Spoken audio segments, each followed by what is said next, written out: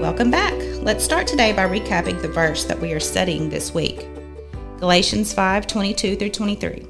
But the fruit of the Spirit is love, joy, peace, forbearance, kindness, goodness, faithfulness, gentleness, and self-control. Against such things there is no law. We're going to spend the next 4 days digging into what these fruits mean and learn ways we can show Jesus to others in our everyday lives by living out these traits. Let's look at the word forbearance. Did any of you know what the word meant when you heard it for the first time? Another word that some people use instead of forbearance is patience. You probably are more familiar with the word patience. Basically, showing forbearance is keeping yourself in check when a situation isn't going your way, having patience when you are uncomfortable or annoyed, and not reacting when someone does something you don't agree with. Forbearance goes hand in hand with another fruit of the Spirit. Can anyone tell your parent what fruit you think matches with forbearance?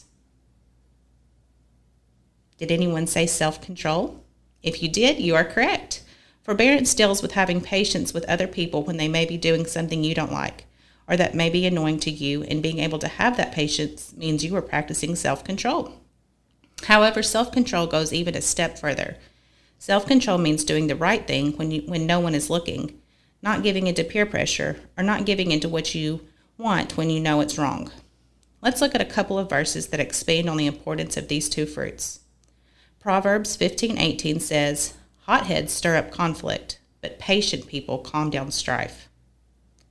Galatians 6:9 says, "Let's not get tired of doing good, because in time we'll have a harvest if we don't give up." And Hebrews 4:15 says, "For we do not have a high priest who is unable to empathize with our weaknesses, but we have one who has been tempted in every way, just as we are, yet he did not sin."